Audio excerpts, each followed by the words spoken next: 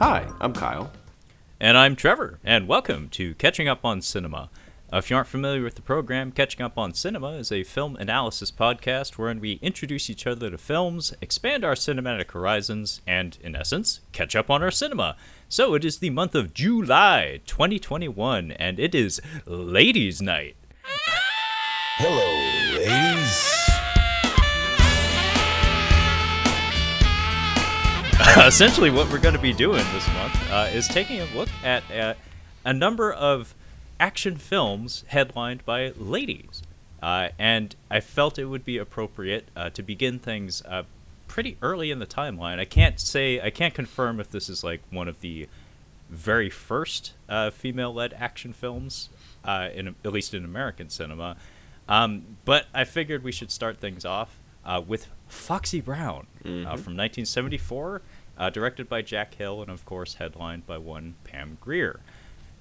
So I'm not sure exactly how the picks this month are going to be balanced out, but just full disclosure, this was my pick.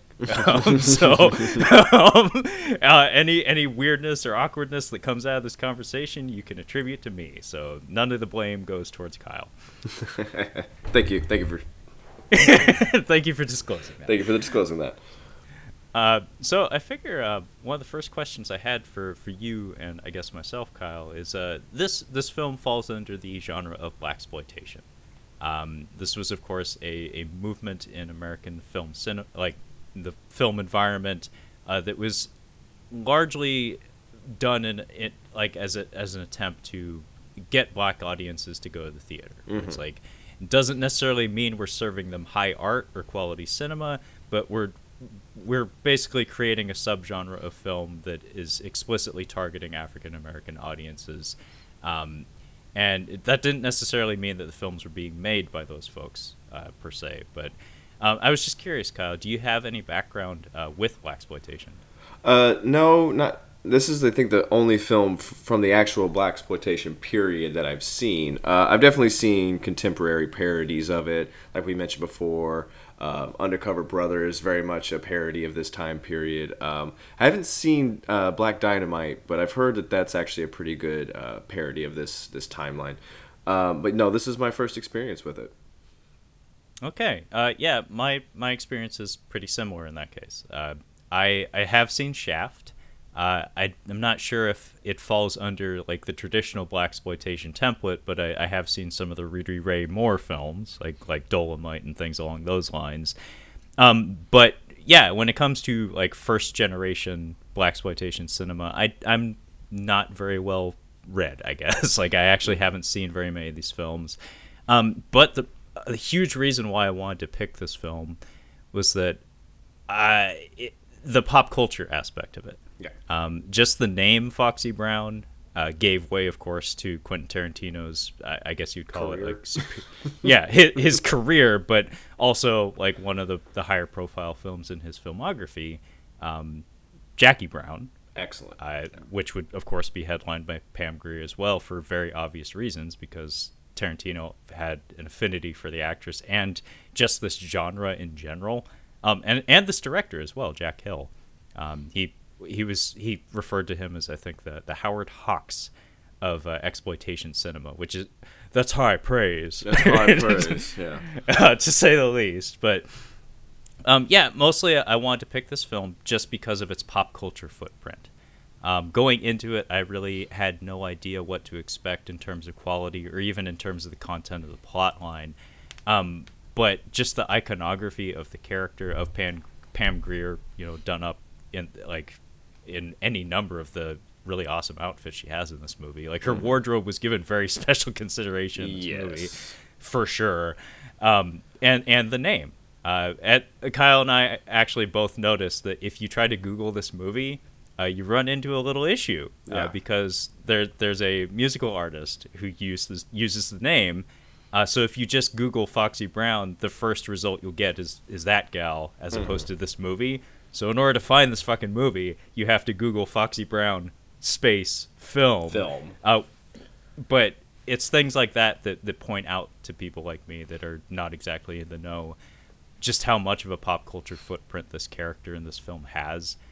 because as Kyle said, there was a little bit of like a resurgence in like not necessarily blaxploitation films proper, but just like films blatantly paying homage to them in the late '90s and early 2000s, like you said, Undercover Brother and Black Dynamite, Foxy Cleopatra, and Austin Foxy Powers. Cleopatra, yes. Yeah. It's things like that that make me curious, that made me curious about checking this film out, just because without having ever seen a minute of the film itself, somehow I've been exposed to little bits of it here and there. And now that I've seen the film, I can totally see like where Tarantino maybe got some ideas from it, and I can definitely see like his appreciation for it, like based on the content of his own films. Well, he was 11 when this came out, and there's some scenes in here I can definitely see an 11-year-old boy being very interested in. Yeah. There's certain images in this film that, as an 11-year-old boy, I am most certain they are seared into that man's memory. So, from what I understand, he wrote Jackie Brown specifically for Pam Grier, and I'm sure like he just told her about like. There's an interview with the two of them talking about the film around when the film came out, and I'm just wondering if he was just like, Pam, I'm a huge fan of yours. I was a huge fan of yours when I was a kid. And she's like, oh, really? Which movies? Like, how old are you? How old are you? Yeah. I was gonna say we should say at the top that there are issues with this movie.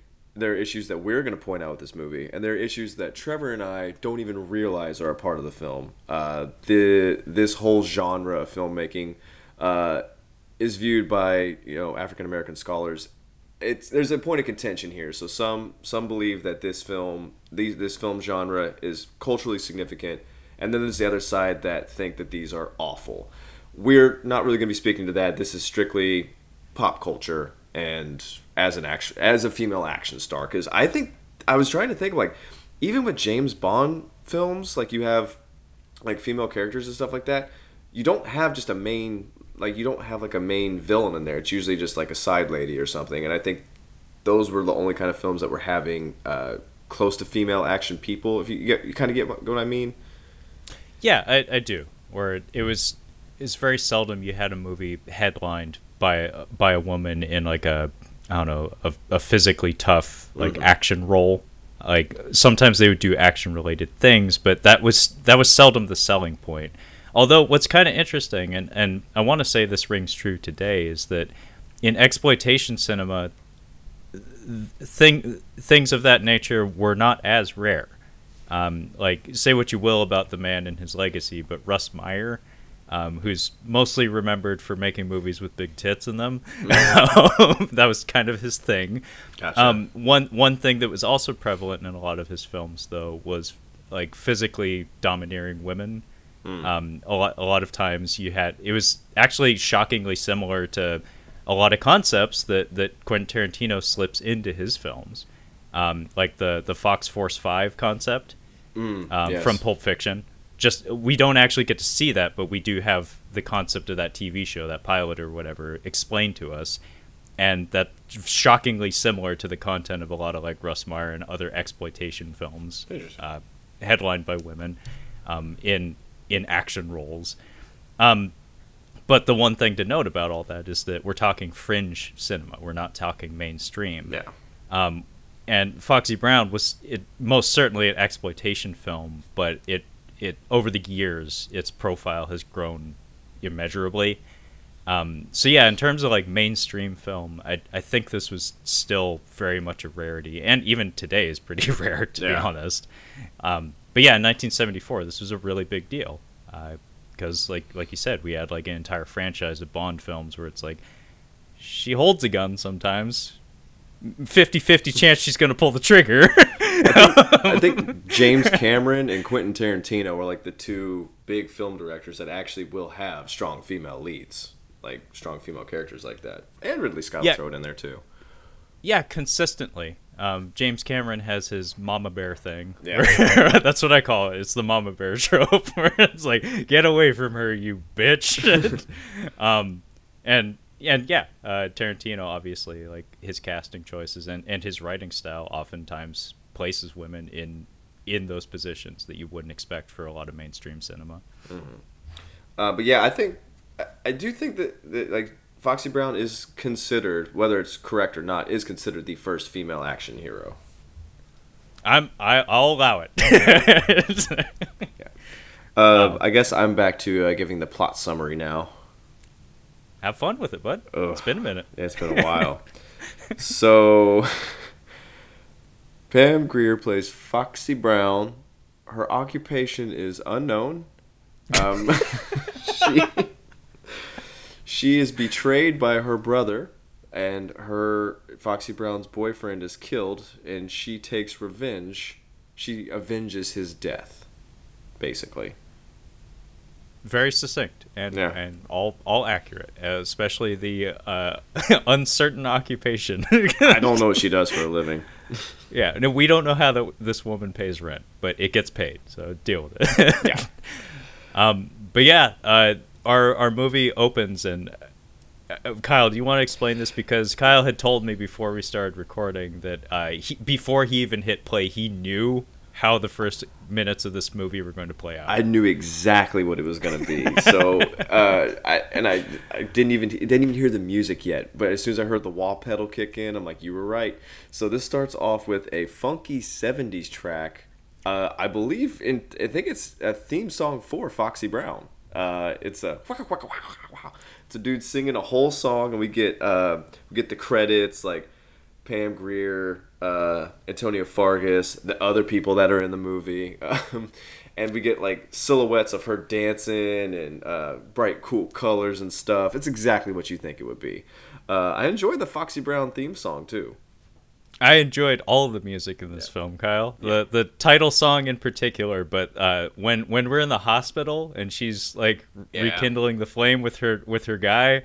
Ooh, that is some soulful trash, but I loved it. It's so shocky, but it's awesome. It works so well. You know what? I have to shout out to Paul Thomas Anderson. Watching Boogie Nights, and you see the Brock Landers, like him doing the stuff. I'm like, man, these movies look awful. And then I started watching this. I'm like, I think that was a pretty accurate depiction of what those movies look like. It's very accurate, but that's actually one thing I'll get out of the way immediately. Because this movie, Kyle, I lied a little bit. So, well, no, I didn't. So I don't have any background with blaxploitation cinema. I've seen Shaft. I've seen some Rudy Ray Moore movies. That's about it, at least when it comes to first-generation blaxploitation. But what I do have a lot of experience with is Japanese exploitation cinema from the same time period. And in fact, there's a moment in this movie that I'll draw attention to when we get there that I don't know who bit off of who, but there's a good chance that somebody did somebody dirty. But yeah, what's notable, and the reason why I'm going on about this is this doesn't look nearly as bad as a lot of exploitation cinema I've seen from the mid-'70s. This actually is a movie. Like the shots are well considered. The lighting, there is lighting. There are sets. There's a cool use of mirror, like a cool use of a mirror when she goes to meet Catherine. I'm like, oh, in this movie, okay, that's cool. I really feel the need to stress that fact, though, that like when it comes to bottom of the barrel trash, low budget cinema, this is not that. This actually has the look and feel of a mainstream film. It is a film, and it's actually kind of surprising the difference that can make in terms of your enjoyment as a audience member. Because there are certain movies where it's like an Ed Wood type thing where somebody closes a door too hard and the whole wall shakes and stuff, where it totally takes you out of it just that little bit. And you don't really get that in this movie. And there's some neat editing stuff in this movie that really speaks to the fact that somebody gave a damn, like gave exactly one more fuck than a lot of those other people making like schlock cinema around the same time. Well, I think Coffee was like a surprise hit, the film that came right before this, and this was supposed to be it was supposed to be a continuation of it, but they decided not to. They had it be a different character, so this was actually supposed to be a second film. So they might have had more money to work with because of the success of Coffee. That's very true. You're probably right on that. I'm so glad you brought that up. I didn't want to skip over that. Coffee was the same actress and director, so Pam Grier was also in that, and it actually did precede this movie. Only difference is Foxy Brown's pop culture legacy, I want to say, is the stronger of the two, which is why, even though Coffee came earlier in the timeline, I just wanted to jump head first into this one, just to see what all the hubbub was about. I don't feel bad about that choice, although I have heard that Coffee is potentially the superior film. Yeah, it looks like there's more stuff. There's drugs in this movie that we're going to talk about, but I think Coffee is centered more around drugs, which is problematic. Well, I mean, the whole movie's problematic, but I'm just reading. I mean, we've already pointed out that this entire genre is problematic in the eyes of many. But yeah, I think I did see a thing that Pam Grier herself did mention that one positive element of blaxploitation becoming a thing, not just in America but just internationally, was, well, two things actually. One was that, hey, we get to spread African American culture worldwide, and then two, jobs. Like this particular subgenre gave a lot of people work. It wasn't the work they probably wanted, but if you're trying to be an actor, part of doing that gig is building your resume, and the creation of this subgenre gave a lot of people a lot of consistent work that otherwise wouldn't be available at the time. I think I read, I don't know how true this is, but I think she wasn't even an actress. She was an office assistant at the production company. It's funny because I could see that. That's part of her appeal, I want to say, is that she can play both steely and warm at the same time, and part of it just comes with just natural charisma. Like she doesn't have like a stagey performance style to her. She's just very genuine, and it just works. I don't know how to explain it. That's why I hope we have time to cover Jackie Brown this month, because it's really, really great. I can't wait to watch it again. I can't wait for Steph to watch it. I really want her to watch it. Yeah, folks at home, you aren't aware of this, but like Kyle has been throwing Jackie Brown at me like consistently, like every other day via text, like Jackie Brown. Well, because if Brown's like, I know it's a good movie, Kyle. Jesus. Because we're doing Foxy Brown, I feel like we should balance it out with Jackie Brown. Also, it's a Tarantino movie that people who like Quentin Tarantino don't really see or don't really even talk about. It does get glossed over a lot of times in conversations, but I think in more recent days, people have started to come around to it. Not like mainstream audiences, but the people who are into Tarantino, like they circle back and there's like, oh shit, that really was good. Like, in fact, that might be one of his best. And I saw it a long time ago, so like I don't remember a whole lot of it. I just remember there was a lot of Robert Forster, which, you know, he's passed away fairly recently, so that's as good a reason as any. But also Pam Grier was great in it, and, you know, the title role was written for her. And Sam Jackson and Robert De Niro. Oh, and our Bridget Fonda.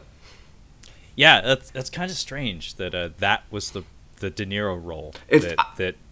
I think that's why I like it, because it's such a bizarre assortment, like, of people, and the story's just a lot of fun, and the time, like, it's like probably the most QT timing film where it's like, we're starting here, but we're going to be jumping all over the place. Yeah, he's kind of loosened up on that in recent years, but like early on, yeah, that like his non-linear timeline for his films was pretty bonkers. And yeah, I do remember that being a part of that. But yeah, Kyle's been lobbying very hard for that one. So we only have 4 Tuesdays this month, so we may have to do a bonus episode or something, because you really have been lobbying very strongly for if we're doing Ladies Night, I feel like that's a good one to do. My only objection is that I was hoping to do diversity, you know, just like have a different lady every week. But if we can find time, maybe we can slip a bonus one in there or something, because I don't need an excuse to rewatch fucking Jackie Brown. Jeez. Like I know it's good, I just don't remember it very well. Anyway, our opening sequence here, like Kyle said, it's the style of graphics and the editing and the soundtrack. You kind of know what it's going to be before you even hit play. But I like that she's doing the Elaine Benes patented little kicks in the thumbs, basically, because she's wearing the type of shoes that, you know, you can move, but you gotta keep it tight. You know, like you can't like do a whole lot of wide swinging motions. Your center of gravity will get all out of whack. But yeah, curiously enough, we end with a shot of her holding a handgun up to the screen, and then we zoom into it, and our first shot beyond the title sequence is like this muddy ass, like just this terrible shot of just like car headlights, and it's all out of focus. It's like, that's the first image you want to lead with after all those Pam Grier glamour shots? It's just like something like unintelligible that I can't even really make out the details of what I'm looking at. Well, it's setting the tone because we're dealing with like just garbage and trash. These are the people that we're going to be dealing with in the film, and it's dark. Okay, I'll allow it. I'll allow it, Kyle. But yeah, immediately after that, we're introduced to Jackie Brown, or Foxy Brown rather, her brother Antonio Fargas, who plays Link, and most people I think know him from Starsky and Hutch. I wasn't really. Is he Huggy Bear? Yes, he is. Oh. Yeah. I've only seen him. I've seen him, I think, in other things, but the thing that I remember him from is he plays Old School from Don't Be a Menace to South Central while drinking your gin and juice in the hood. He's the older guy that tells them about stuff. That's the only other thing I think I've actually seen him in. He's a very prolific actor. I glanced at his filmography, and I did see some things. I was like, yeah, I remember him from that. I remember him from that. In fact, he was in a movie that I own for strange reasons called Beyond Skyline. That it's a sequel, Kyle. They made 3 of these movies. They made 3 Skyline movies. It was the forgotten Independence Day knockoff from like the late 2000s. I think it was like 2009 or something. And then they made a direct-to-video sequel of it that had Iko Uwais, the lead from the Raid films, and Frank Grillo. And I was like, well, I got to see, my boy beat up, like, do some silat on some fucking alien invaders. And then, yeah, Huggy Bear showed up. And I was like, what? What is he doing here? But yeah, he's walking on the sidewalk in the middle of the night. And we have this kind of like, it's the 1970s. The editing style was a little different from what the kids are used to today. There's a lot of long drawn out segments where not a whole lot's happening, but I guess what we're trying to do here is build tension. So he notices a car pulling up behind him, and at the same time, there's also like a cop car pulling up to a diner that he like saunters up to as well. It's a taco stand that serves great coffee. Yeah, I caught that. I was like, I don't think I saw tacos on the menu because they have the menu behind the cashier guy, and I was like, that guy just ordered tacos, but I don't see any tacos up there. I mean, this is it's night, like it's late at night too. This has got to be like 11 p.m. and he's ordering tacos and having coffee because he calls Foxy and she's asleep. So it was a weird late night meal.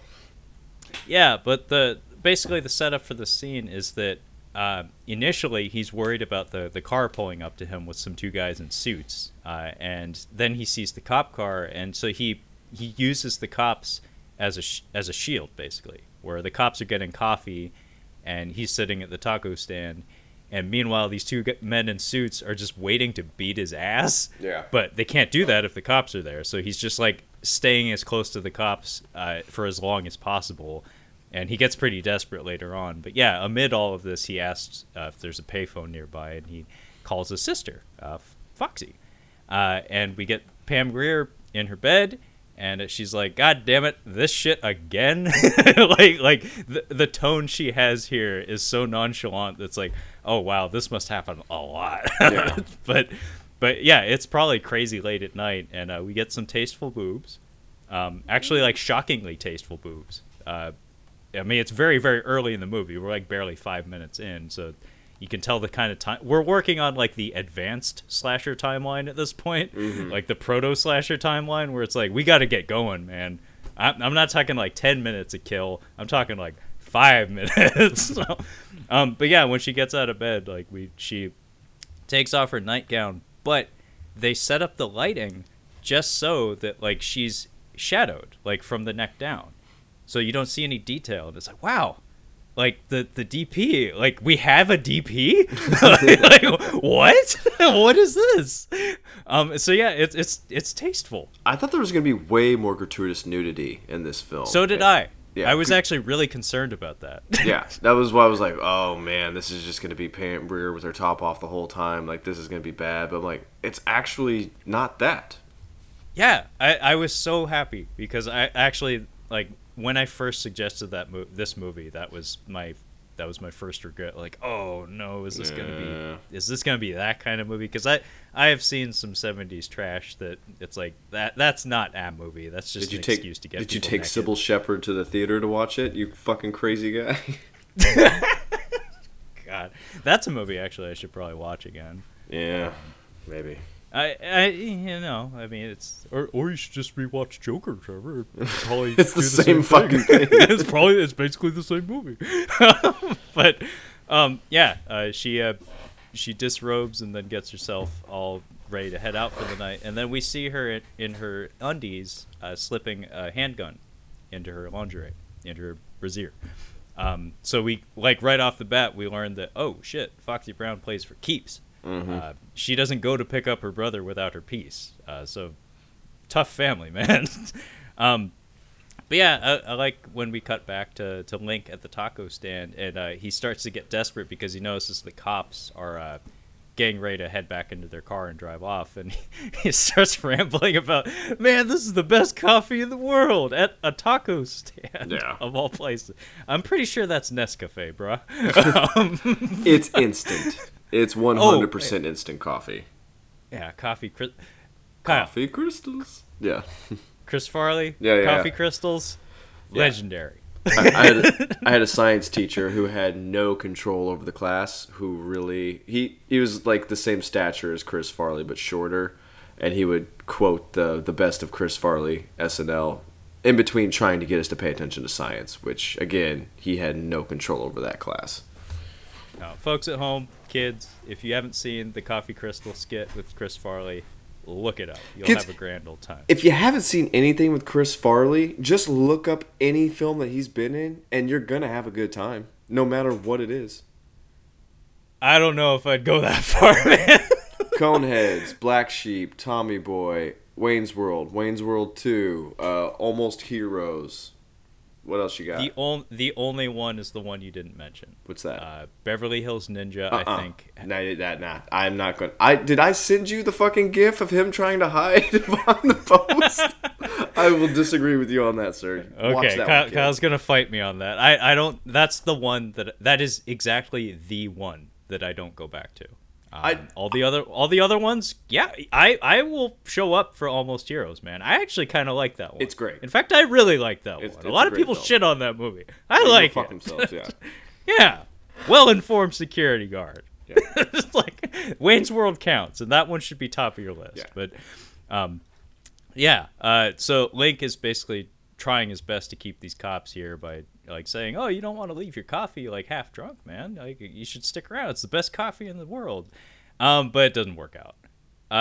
And he like just kind of wanders out into the middle of the street, and those two thugs finish their tacos, and I think one of them has it's like a billy club or something. I think so. Yeah. Yeah, like he's serious. Like it's either that or something to wallop like a fish with or something. But the other guy's got brass knucks, and they're ready to just beat his ass in the middle of the street, right in front of the taco stand guy. By the way. And then Foxy Brown, Starsky and Hutches her way in there, and I had to check real quick. Starsky and Hutch started after this film, so Starsky and Hutch, Foxy Brown, their way into America's Hearts.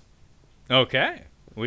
Now we know the order of operations here, but she rolls up, and I don't know what kind of car this is. It was a car from the 70s. It's a boat on wheels, essentially. It gets 7 miles to the gallon, and it sounds. Yeah. To quote the fella from RoboCop, "When something goes really fast, it gets really shitty gas mileage." The American auto industry, yes. And 6,000 SUX. Huggy Bear, he jumps on the roof of the car. Yeah. And this was a legit fucking stunt. This was a stunt. I don't know if it was him, but whoever did this, their life was in danger. The way it's edited, it's like oh shit, like it like from point A to point B is quite crazy. Like she's gonna kill him. Like he's not gonna get in that car, and he's like on top of the car, and he manages. I mean, the way it's edited, he does manage to get into the car, but I don't think he was actually gonna get in that car. Not until she stopped, and I don't think she had any intention to stop either, as we see by her driving style. But yeah, the wah wah pedal's going crazy. Yeah, we're doing all that business.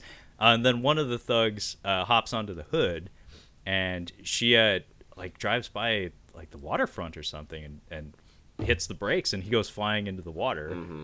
So he'll obviously show up later, but crisis is averted for now. And then we go home, and we have this fairly long dialogue scene between brother and sister that it feels tedious, but if you actually like pick apart the dialogue, it's kind of like prescient, to be honest. It's kind of like heavy. Everything he's saying is like, wow, nothing's changed since the 70s. Yeah, this is ugly. That was the part that kind of stood out to me. It's like what he's saying in the film is probably really relevant at that time, and it's still relevant now. But yeah, it's like, wow, that was kind of heavy, man. It was an interesting turn for the film. I'll definitely give it that.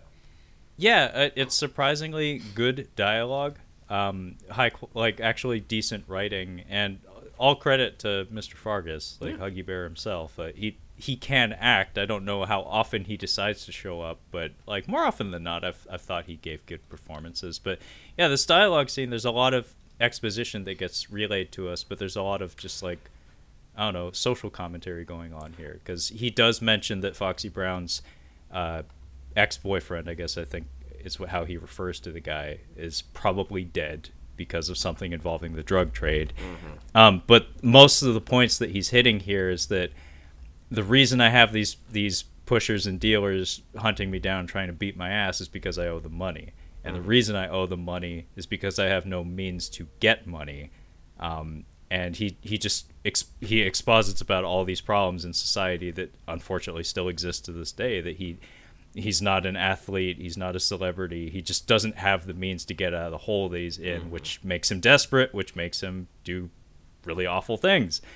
And meanwhile, part of the appeal of, I think, the Foxy Brown character, and I did say this earlier about her, just Pam Grier's acting style, is that she's both like warm and kind of like motherly, but like when asses need to be kicked, it's not too much of a leap between the two of them, honestly. Like warm and motherly is like just a nudge away from exactly that. I've complete like there were two scenes that I really remember from Mars Attacks. That is when Tim Burton's wife at the time is with Martin Short, like that whole scene, which is super eerie.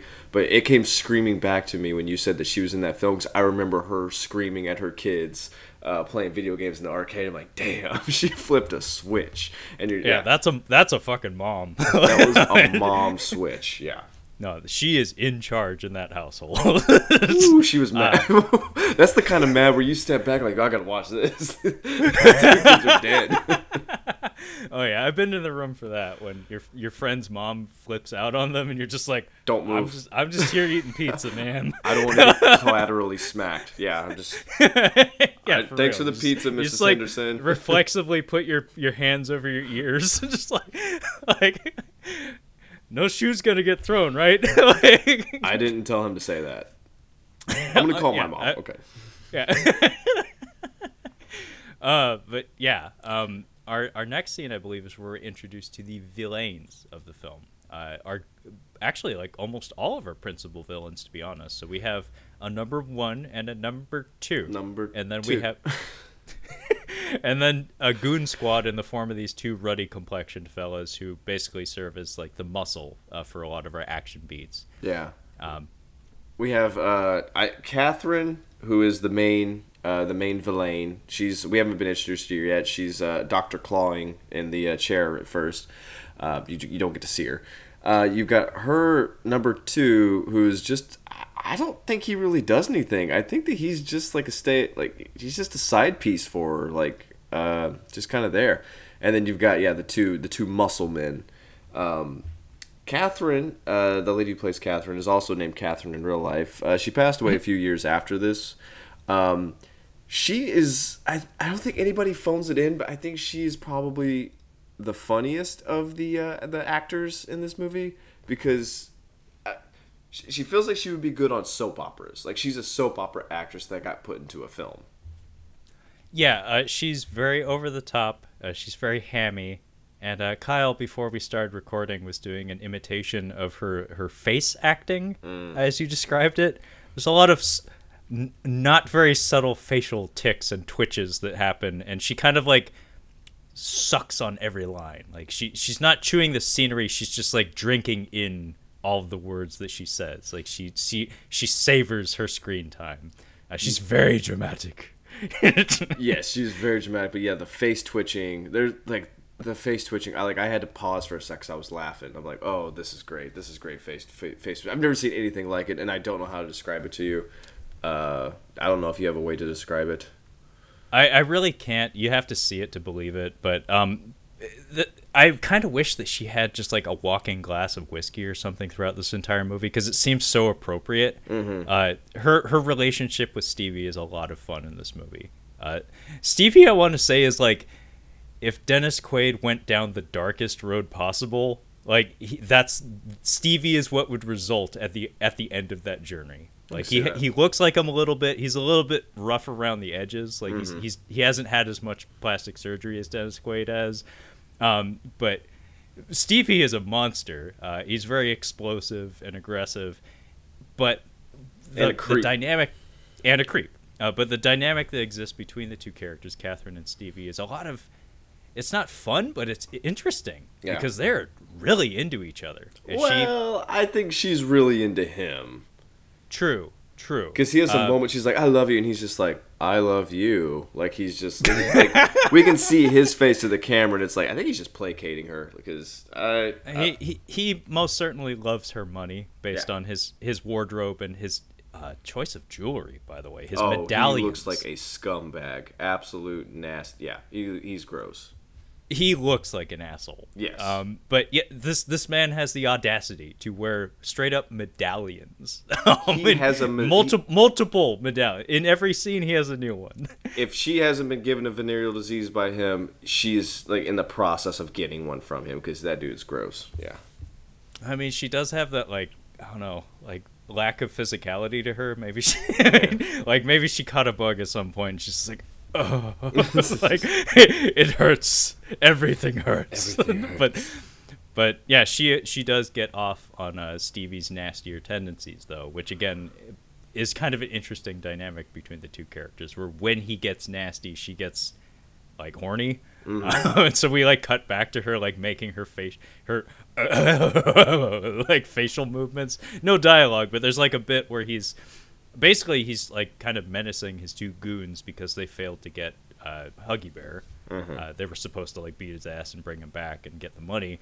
And there's a bit where he's like slapping the one guy on either cheek, like just a pop, pop, pop, pop, pop, like you stupid son of a bitch. But we cut back to her and she's just like, oh, Stevie. Oh, that was so hot, Stevie.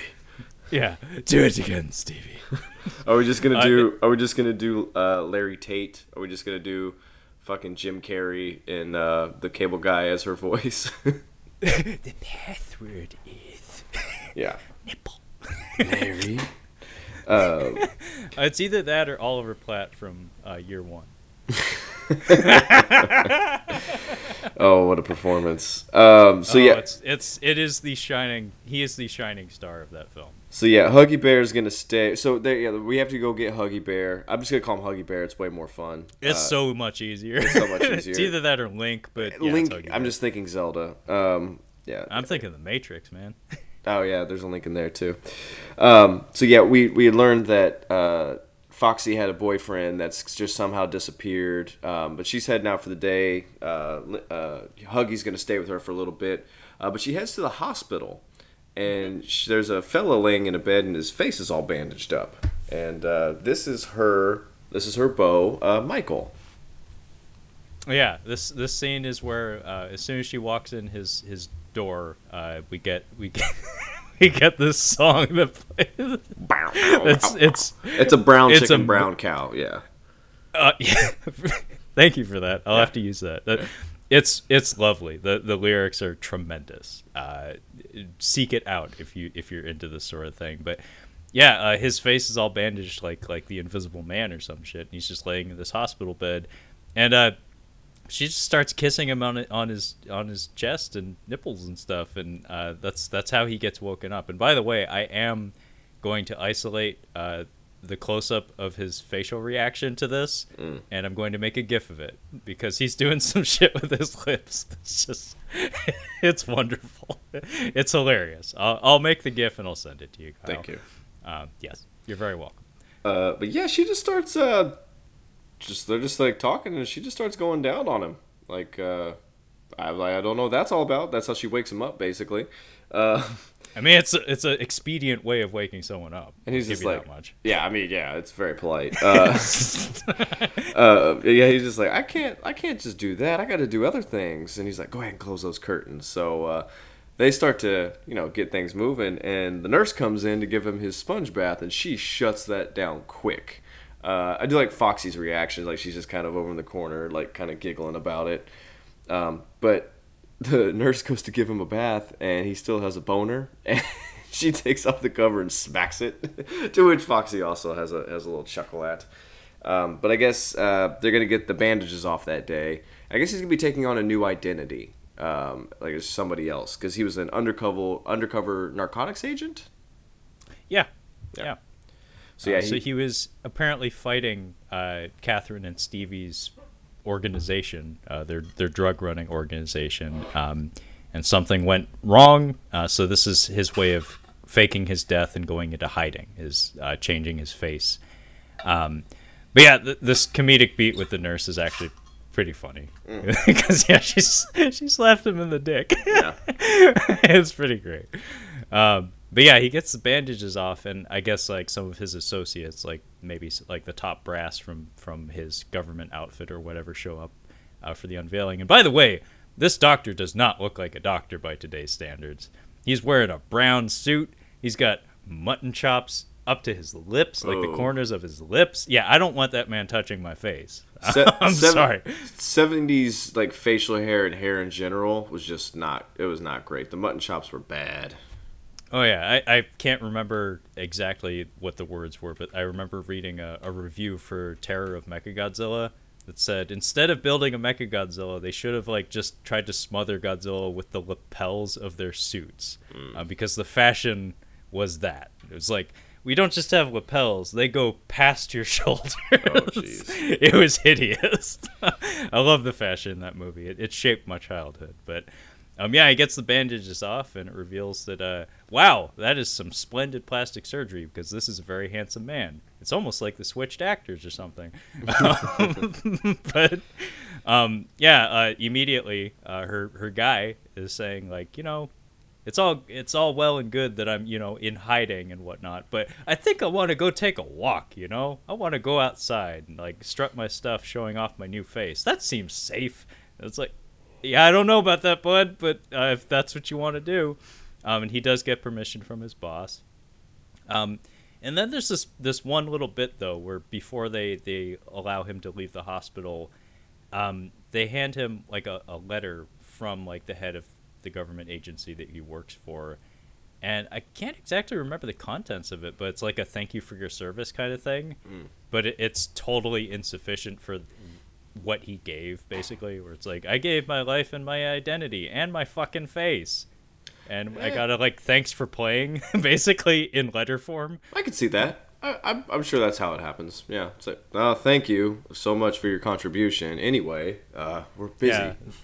Yeah, it's nothing but a thank you, like, no compensation, no, not even, like, a safe house. He's basically just released to the public to, like, shack up with his girlfriend. It's like, I don't know if we're there yet in the relationship. It's like, so I'm kind of like homeless, and I don't have an identity, therefore I don't have a credit or, a savings account or anything. Well, I mean, fucking Clarice Starling was a trainee, and she solved the fucking Buffalo Bill murders, and all Crawford did was just like, good job, Starling. And that's pretty much fucking it. And she got a cake on her, becoming like an actual agent day. It's like, yeah, she got an attaboy in the form of a cake. Yeah. Good job. It looked like a good cake, though. You're not wrong on that, man. I'm due for a rewatch of that one too, even though I just watched it like barely a year ago. I watched it like 3 or 4 months. That was like 5 months ago. I'm almost due for a rewatch. Okay, so our next scene, Kyle, this takes up a few minutes of screen time, so that's good. We can start moving forward in the film here. But this is absolute chaos.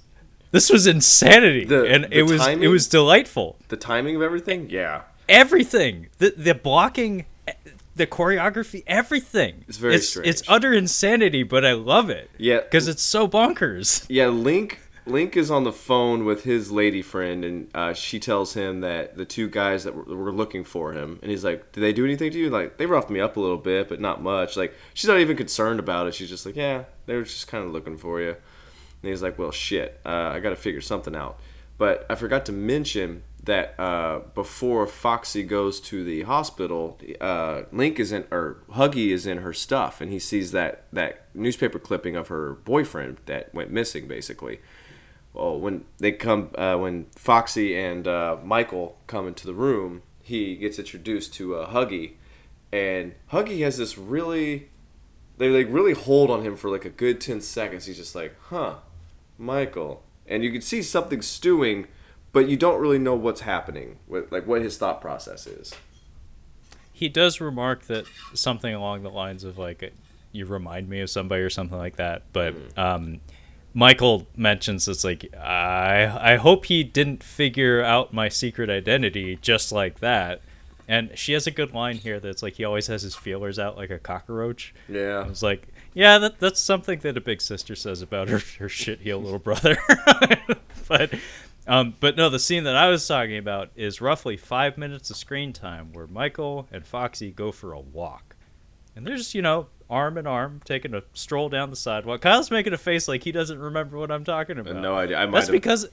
That's because it has almost no relevance to the plot, but it is 5 minutes of this movie, and it's batshit crazy. Really? Yeah.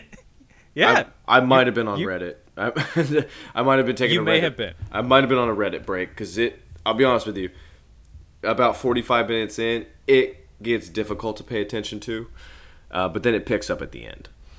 Yeah, actually, that is unfortunately the pacing in the movie. It kind of drags some serious ass in the middle. Yeah. But when we do get to the final 20 minutes or whatever, it rolls real quick and it's a lot of fun. But the road to that is both uncomfortable and boring, which is a deadly combination. It gets really uncomfortable. But no, the scene I'm talking about here is basically the two of them are walking down the street, and then she sees this guy who's got one crutch and sunglasses on. She recognizes him. Oh, like, yes. Okay, I remember this now. Hey, Oscar. She's like, "Hey, Oscar," and he's like, "Watch what happens."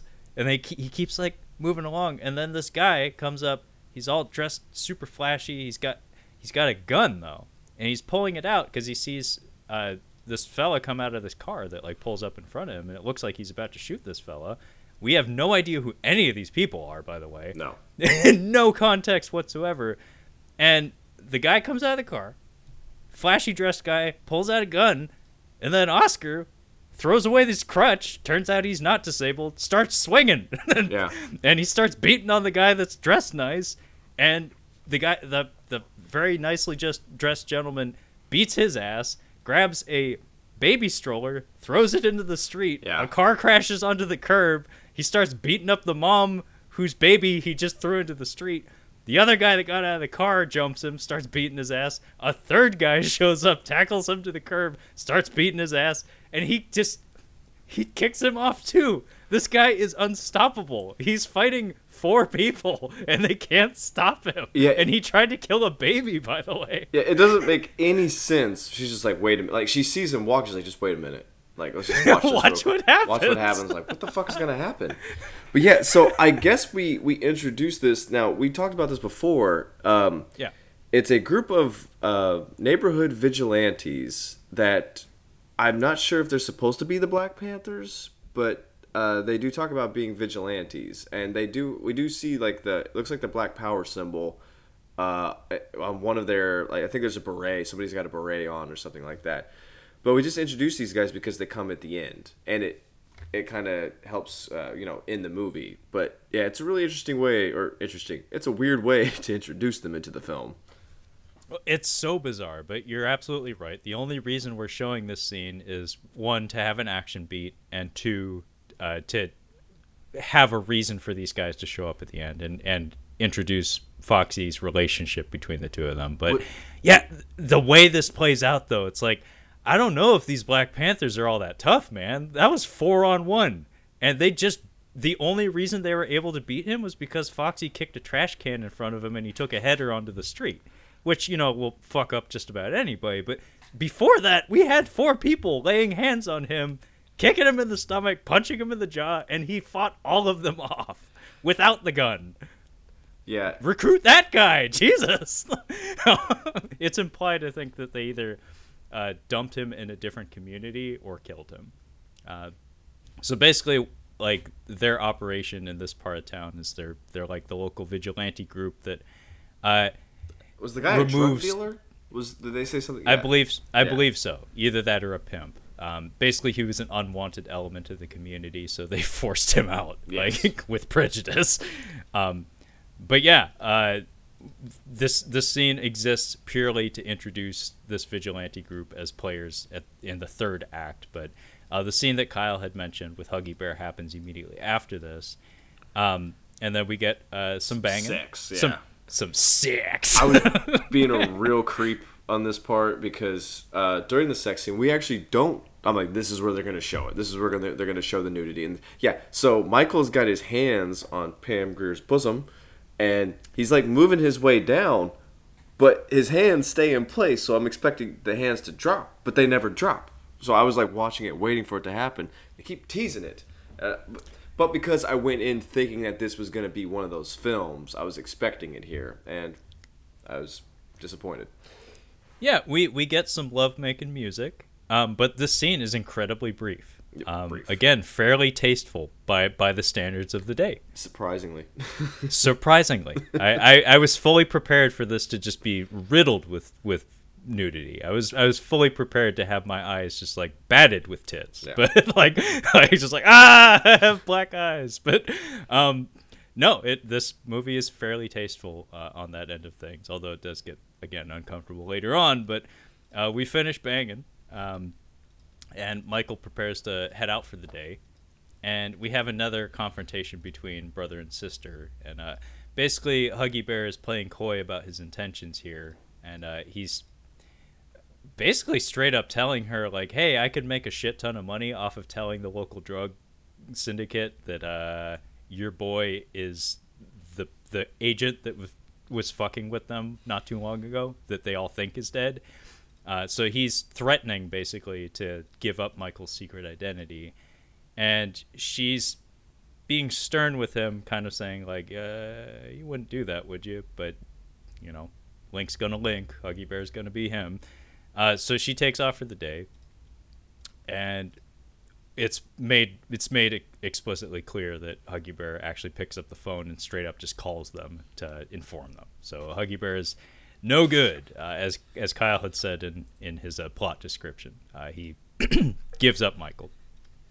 Then we cut back to Stevie, and he's just kind of doing some deals for, I think, heroin via Mexico. Not a whole lot is said here, but basically the good stuff is apparently coming through Mexico. Yeah, we're doing drug deals. Catherine does some more face acting. Yes, more face acting. Yeah. And basically we're getting the operation together to off Michael, because now they know who he is and where to find him. And Kyle, what did you think about the way they handled the way Michael's killed here? Does he say he's going to go out for a walk? Yeah, I think he either goes out like grocery shopping or just for a walk. And he's basically on his way home to Foxy's place. Yeah, and they just gun him down in the street, basically, because, I mean, that's what I remember, because he busts in through the door when Foxy's inside, but that's the only thing I really remember.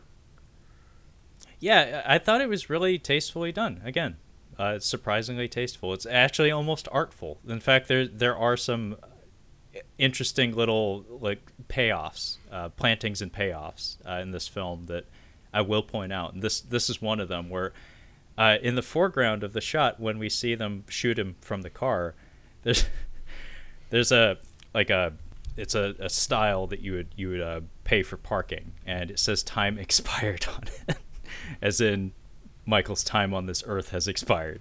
But yeah, we don't actually see him get shot.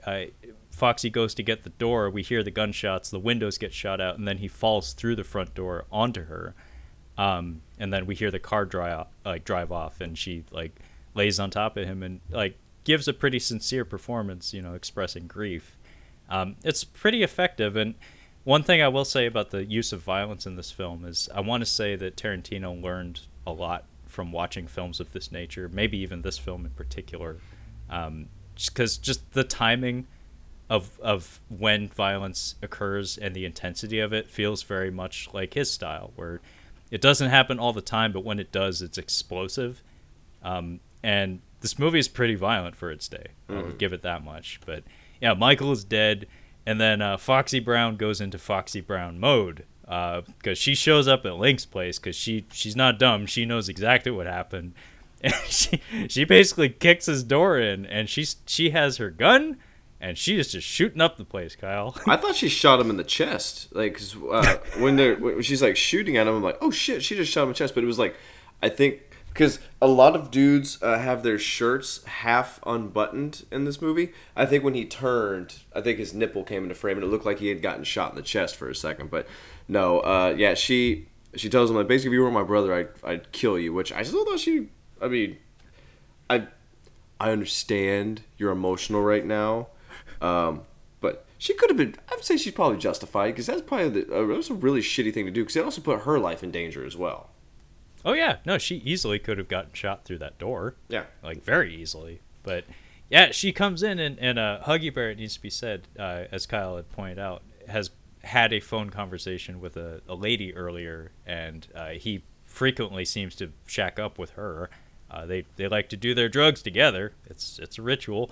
And she's in the room, and Foxy Brown, I thought that, unlike you, I thought that she had shot the woman because she goes to the floor, but no, she shoots a little IKEA table in the center of the room, and then the lady she ducks and covers, and while she doesn't shoot her brother in the chest, when he cowers in the corner, she does shoot him in the ear. Yeah, she does get him in the ear, which is pretty fucking awesome. Yeah, it's a safe way to wound someone and let them know you're fucking serious. She could have popped him in the knee. That would have been a good one.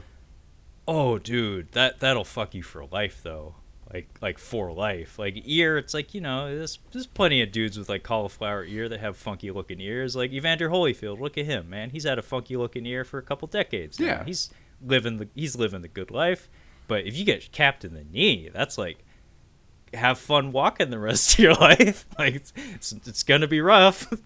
But I think basically what transpires here is that Huggy Bear gives up the name of the front that the drug organization is using for their operation. It's apparently a false modeling agency or something. It's an escort service. Yeah, exactly. But let's call it what it is. Let's call it what it is.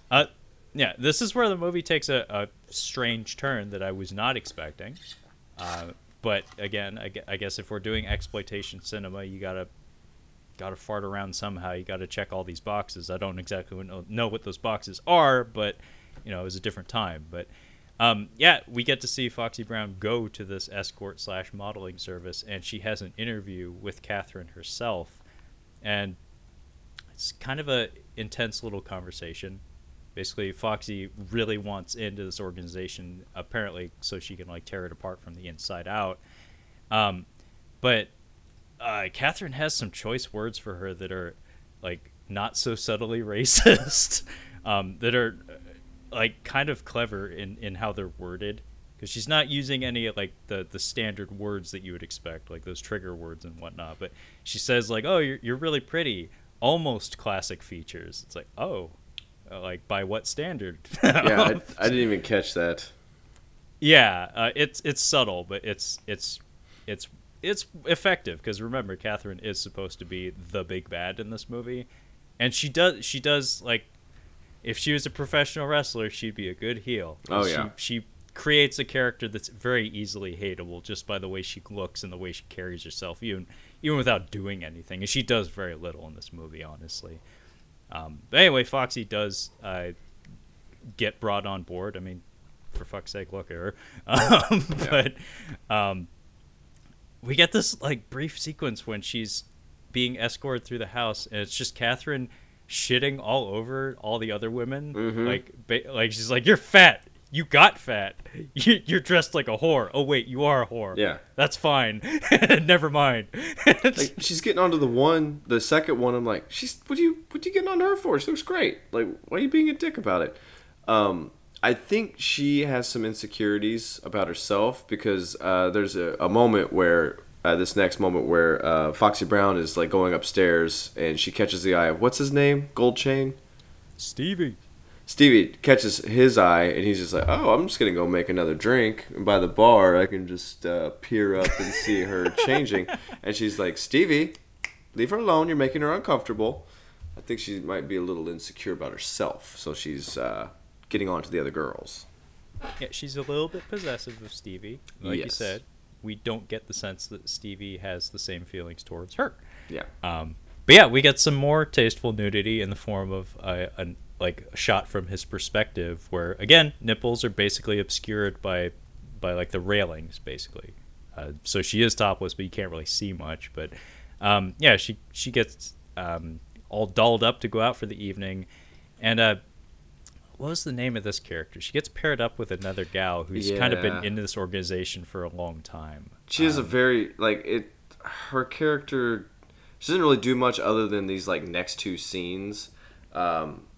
She gives her like coaching advice, like, hey, just do this, do that, and she's having this moment outside, and like they're gonna go on their next date, and then her ex-husband, and her son come up to say hi to her or say bye to her. It's really weird. Yeah, this was a very intense part of the film, and in fact, this character's drama is like an entire movie unto itself. Yeah. Because this actress, like, she has a very strange line delivery. Like, she has a weird energy to her, but she has one scene in this movie that's like, whoa, I was not expecting that that level of acting ability, like acting talent. It comes out of nowhere. But yeah, they're about to head out for the evening, both her and Foxy, and her hubby shows up, and he's basically saying like, hey, you gotta pull yourself away from this organization, this escort service, so you can come back home to live with me and your son or whatever, or your kid. And then Stevie shows up, and her husband throws hands on Stevie, and Stevie just uncorks like a half dozen punches on this guy. Like, Stevie got one, then Stevie has to give 6 in return. It's nuts. But all of this happens when they're just about to leave the house. Like, I don't know where her husband showed up from. He just appears. Like, he just steps into frame from out of fucking nowhere, and then we get fisticuffs for the next minute or two. But, one perk of this is that we get the drama of the overall story amplified in the form of Foxy not only has herself to worry about, she also has this other lady to worry about. And also, Stevie gets some more asshole points for being a prick and beating up a man who's being restrained, by the way, who got one free shot in, and then after the fact was basically just helpless. Yeah. We learned that, so they're going to go to this judge orgy, I guess is what you want to call it. It looks awful. Accurate. They're going to go bang these judges, and they're like, yeah, they have us hook up with these judges. That way, we're just like, hey, you should probably let this guy off. He's boys being boys kind of thing. And if we don't do our job well, then we get in trouble, basically. So it's like they're having sex for their lives, basically. It's pretty terrifying. It doesn't seem like a good operation to work for. Yeah, this other gal, I think her name is Vicky. It's understood that she's been trapped working this particular gig for a very long time and sees no way out, so she's despondent, but she's also just like hopeless, so she kind of takes a bunch of downers every time she has to go out and just does the damn thing and makes it home alive every night. So really rough existence for this poor lady. But yeah, the judge orgy, as you called it. Every line of dialogue in this entire scene, I think, is an innuendo, or double meaning of some sort, usually referencing the legal system. But it's the kind of stuff that makes me cringe. Some people really like this stuff and they get off on it, but me, I'm just like, oh God, get me out of here. It's pretty rough. But yeah, it's a judge orgy in the form of like a bunch of old white guys watching porn while fondling women, and then they strut themselves up to the new arrivals in the form of Foxy and Vicky. But yeah, every line of dialogue in here is some sort of like either pun or wordplay. Yeah. And it was driving me bonkers, man. She said, "Let's take a little sidebar into the other room or whatever." Yeah, it's just law I'm jargon. gonna adjudicate matters. It's like, I object. I want some of them titties. Yeah, they get the head honcho, the big judge, into the other room, and they start talking to him at first. They're like, this guy, he was caught having sex with like a 9-year-old kid, but you know what? We should probably let him off. I'm like, wait, what are they doing? Like, it's weird. Like, they're saying what the crimes are and saying we should just let it go. It's not that big a deal. It was very strange. Yeah, this scene it's funny because the way all the dialogue is written when they have him alone, this works for a certain type of person.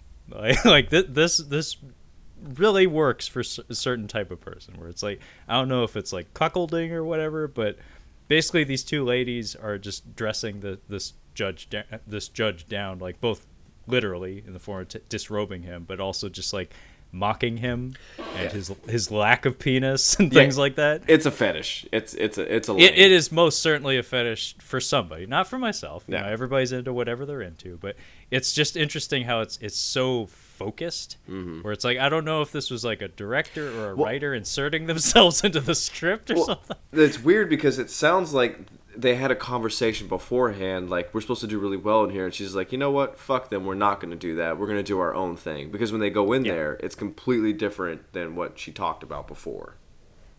It's interesting because we, the audience, are not exactly privy to what this plan is, but as it unfolds, it's like, okay, so you're going to dress him down, and shocker of all shockers, he's into it. But the final payoff, though, is instead of hopping into bed with him, Vicky kind of like squats on the floor, and Pam Grier entices him up to his feet with the promise of disrobing in front of him, and then she shoves him, and he falls ass over tea kettle over Vicky's back and into the hallway.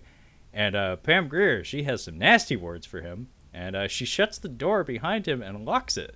And so now he is trapped in this hotel hallway with nothing to cover his bottom half, and a whole bunch of like middle-aged women just happen to be in the hallway, and he attempts to like run away from them or something, and he runs into some other lady down the hall, and she like faints and starts screaming, and then this gal up in front of the crowd, she has an umbrella, and she runs up to his ass and starts beating him on the floor, and calls him a lecher and tells him, shame, boo, rubbish, shame.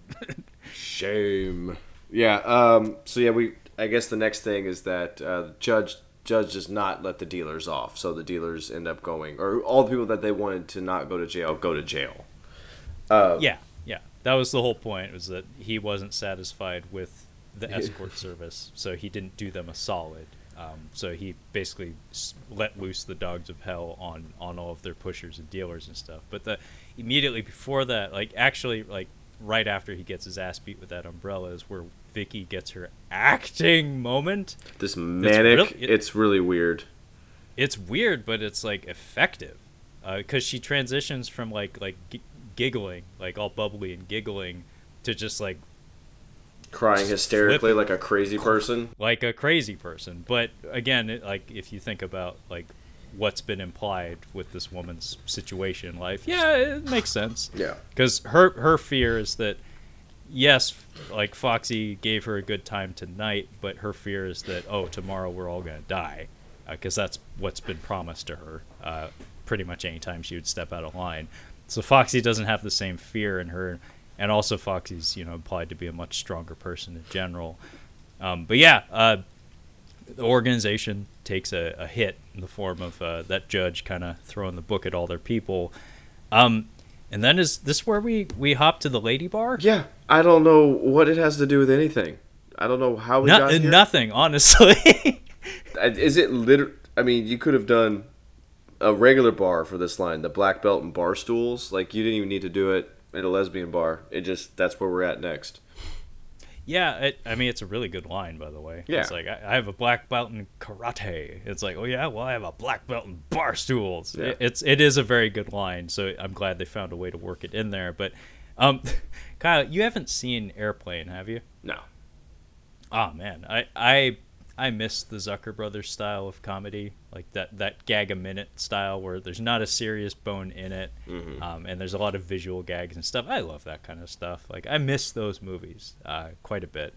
There's a scene in the first Airplane that reminds me a lot of this one, where it's like we're at a bar, and there's a whole bunch of like nasty looking patrons that in any other movie you would expect to get into a bar fight.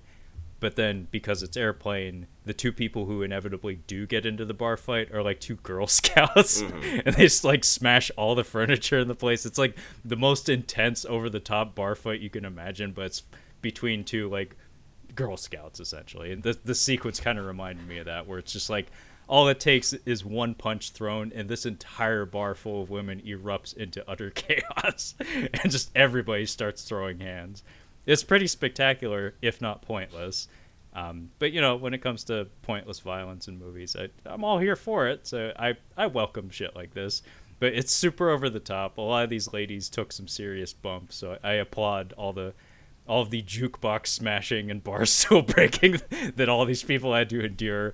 It's pretty great. But, yeah, the reason why we're here is this entire fight didn't have to happen. This entire, 2-3 minutes of carnage.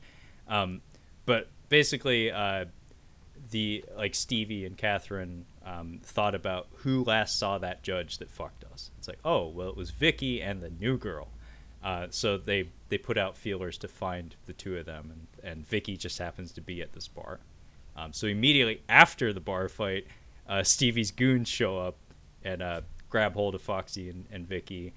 And we get a bit of foreshadowing that it hadn't occurred to me until right before we started recording, Kyle, where the two heavies from the beginning of the movie that were after Huggy Bear, they're like chasing the two gals down an alley, and Foxy actually breaks a bottle on one of their faces, and it slashes him, like it cuts his face.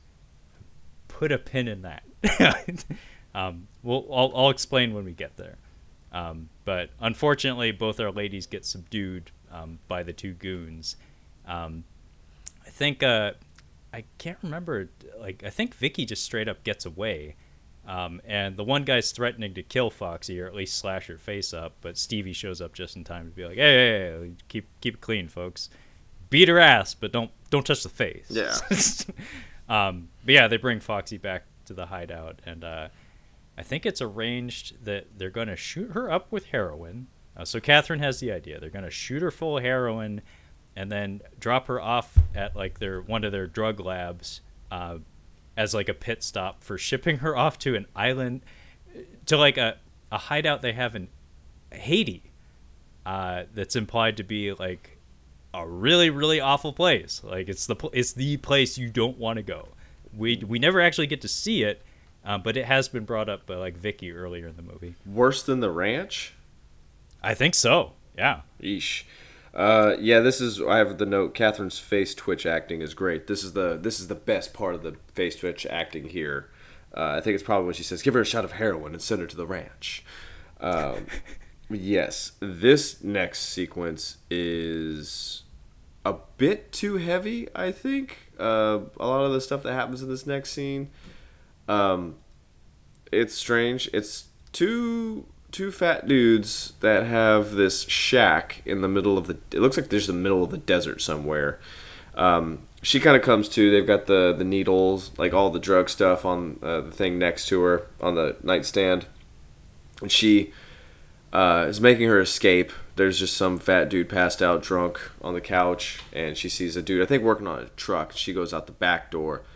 She doesn't get very far because she is brought right back. Yeah, the construction of these scenes, while very uncomfortable and most certainly, I would imagine, triggering in a lot of ways, good filmmaking. Like it's a weird mix where it's like I do have to commend the filmmaker for their ability to make a film. Because what we have when she wakes up is a lot of visual storytelling, where she's just kind of like navigating the landscape of this nasty fucking hut, and there's like goofy, it's like country funk music playing. Yeah. But it has like a chilling atmosphere to it because she has two people who are likely a danger to her, one of whom is not aware of her, the other one is asleep in the same room as her, and her looking all disheveled and beat to hell, like trying very quietly to maneuver through the environment. So it's very suspenseful, and then it almost feels like a, I don't know, like a proto slasher movie moment, like maybe even like a Texas Chainsaw type situation where she gets 10 feet out the door and then she gets grabbed. It's like just when everything seems like it's in the clear, but thankfully that whip is used for subduing and no more, because then things could get, I mean, things get real uncomfortable. We don't need any more than that. She gets wrangled with a whip, Well, which is enough. if you're making this, I mean, this is specifically for black audiences. This is a great way for you to really be angry. Like, you're really pissed at this point because this is not okay what happens. Well, go ahead. I was just gonna say, I mean, it's kind of unfortunately the rape revenge model, which for a very long time, when it came to, I don't know, women in film stepping up and getting violent, unfortunately this is a trope that gets played out a lot, and there unfortunately is kind of a template for these sorts of movies. And again, unfortunately, some of those movies happen to actually be very good. It's just they deal with very uncomfortable subject matter, and they're very unfair in the way the stories play out. Because it like, I think I've seen it written that it's the worst way to implement rape in a story is to do it callously For revenge purposes, or just callously, where it's just a thing that happens. It's a thing that happens to women.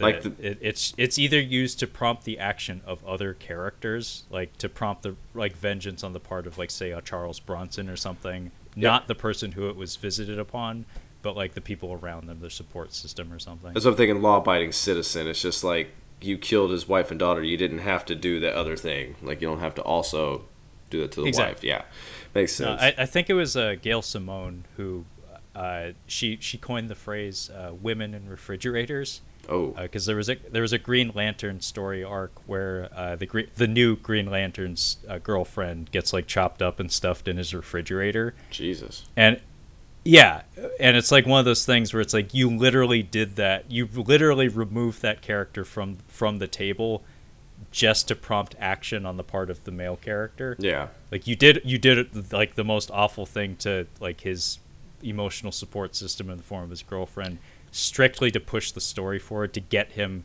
to a place he needed to be to move the story forward. Why does Beatrix meet her? Why do they try to kill Beatrix and kill Bill? Why is Bill mad at her? I never understood that. He overreacted. I overreacted. But did she just like wasn't she like getting married and moving on with her life or something? Yeah, but I thought they were romantically linked, but that's not what it is. She was just part of that group of assassins. That was my understanding. I mean, they have some sort of connection. Okay. I can't recall if it was physical or whatnot, but they did obviously have a connection. Because she fucking Archer rampages on his ass, like, on that whole group. So it takes 2 movies for her to kill everybody. Yeah, and again, this is one of those things that I can't not see Tarantino drawing inspiration from this movie. He has cited both this director and this film as a favorite of his, and he's one of those guys that can get away with wearing his influences on his sleeves. Like, that's part of his charm. That's part of his charm, and it helps that he's a very, very good writer, which is a huge difference maker when it comes to doing that sort of thing. But Kill Bill borrowed quite a bit from Shura Yukihime, Princess Snowblade. It's a Japanese rape revenge film about a woman that gets raped and then goes on a killing spree. I think that's very, very similar to Kill Bill. Is that in the Criterion Collection? I don't know. It might be, but it's one of those movies. There's like a handful of rape revenge movies that are actually thought of as, good movies, not just, that kind of movie. But that one is most certainly like a Japanese genre film. Like, it's not super high class cinema, but it is effective cinema. It is worth a watch if you're interested. Lady Snowblade, correct? Yeah, yeah, or Snowblood, I think. Snowblood, yeah, you're right. Yeah. And then what was the other one? Oh, this act of the film, Kyle. I could be wrong because I only saw it the one time, and it was when it first came out. But this act at the ranch made me think of a lot of Django Unchained, where we have that pit stop just preceding the third act, where it's like, whoa, I wasn't expecting this character to go this place for a few minutes and then have the story resume. It feels very similar to that. Is that the scene with Jonah Hill? Oh, I can't even remember. That's the one where they're all wearing the hoods, though, right? I think so. I've only seen. Yeah, that's earlier in the movie. I'm talking about like a scene very similar to this, where like he has a big action beat. I think he gets subdued and then he gets tortured or something. And it's like it happens in a weird spot in the movie, like only like a half hour before the finale. I only saw it the one time, and at the end I was just like, huh, that was interesting. Like, I didn't know how to feel at the end of Django, so I've only seen it the one time. I might give it a rewatch. Okay, well, I will be like, we can move on, but I also wanted to point out that this particular moment, while rape and drugs aren't always involved, is kind of a trope of a lot of older, like, quote, action movies, like proto-action movies, more adventure movies, like westerns in particular. Like Yojimbo has a sequence where Toshiro Mifune gets beat to hell, and he's kind of like down and out for a short portion of the film, and he, uses his wits to get out of the situation and whatnot. But he is physically subdued. This like supremely physical and talented person does have a moment where he's like kicked when he's down. And then I want to say some of those Sergio Leone spaghetti westerns also have that happen, where our hero has to go down in the gutter for a solid chunk of the movie before we can move on. It's kind of like Hero's Journey kind of horseshit. But anyway, yes, Foxy Brown is treated really awfully here. Yes. Gets real uncomfortable. Fortunately, the worst elements of it are not shown on screen. We do a fade to black. Again, fairly if it's really ugly subject matter, but if you're going to put it in there, like if it's got to be there, this is probably the best way to do it, I guess. Yeah. Did you watch The Last House on the Left remake? I did. Was that where Justin Chatwin gets his hand down the disposal? Yes. I think it was. Yeah. I wrote an article on that scene because they have to kill that man like 5 times. Yeah. Seriously, poor Justin Chatwin gets killed like 5 fucking times in that scene, and he has it coming. Yeah, he's got it coming. Oh yeah, but that was weird casting because the guy who played the dad in that one is the guy with no eyebrows. Garen Dillahunt. Sure. No, Tony Gold. No, Tony Goldwyn has no. Tony Goldwyn's the guy with no eyebrows. Yeah, he has no eyebrows, and I'm so used to him playing assholes. Yeah. That it was so weird to see him play like the dad. Like I was like, oh, he's an asshole dad? Guy? No, just a dad. Huh. Okay. Well, I mean, the thesis, at least of the original one, was that like everybody under the right circumstances has a little devil in them. Mm-hmm. Like everybody has a little viciousness in them. So in that sense, it's appropriate. I don't remember that remake being particularly good, but that kill is pretty fucking tasty. I did enjoy that, especially because Justin Chatwin's not exactly my favorite. Yeah. Oh no, I was mentioning it because like this is like we fade to black for the rape scene, whereas The Last House on the Left, I remember watching. I'm like, oh my god, this is fucking nuts. Like, it's fucking brutal. Yeah. I mean, the original film had the same reputation. Yeah. I Spit on Your Grave, I think, is the most notorious. I think my stepmom walked out of she was in the theater for the original one, and she walked out of that film. She was just like, I can't, I'm not going to watch that. Like, it was just, okay. She was one of those people that just did not react well to that movie.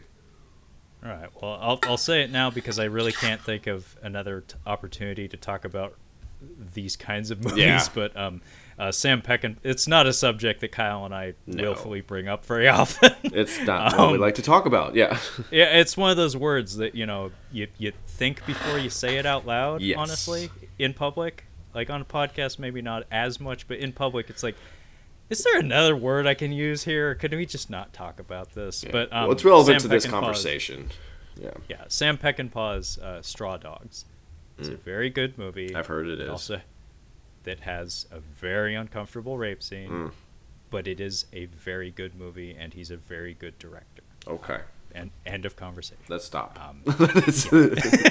Enough Enough with the clown. with the clown. Yeah. Oh. If you haven't seen Black Dynamite, you should check it out because that is Michael Jai White's baby, and it is a good time. Yeah, I was gonna say the other thing in this movie was the use of slurs.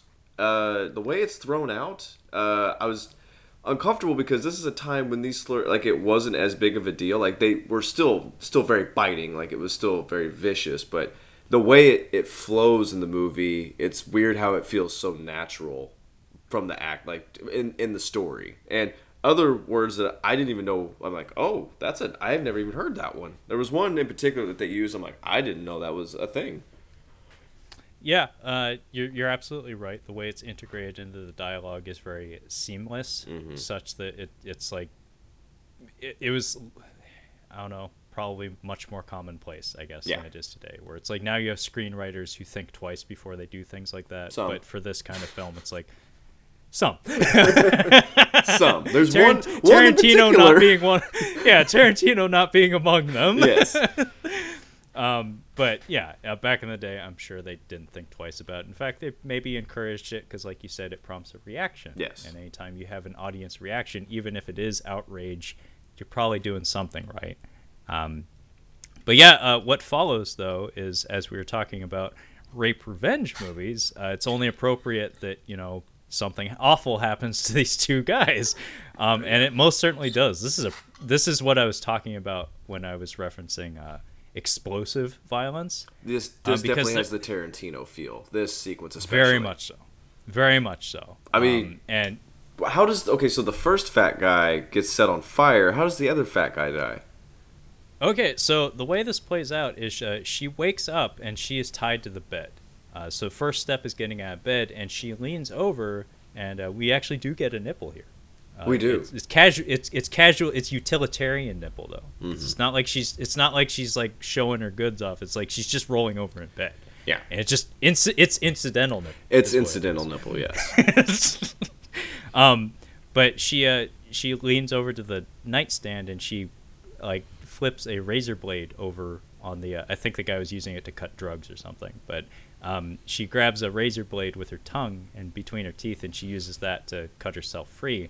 And then what we see is her grabbing a trio of clothes hangers, and she's bending them into a shape. And it's like, okay, I have that at the ready. But she siphons some gasoline from outside because the one guy's like a mechanic working on a truck, and she like sucks the gas up into a hose, and she has that, and she's just kind of like letting some gas into the hut.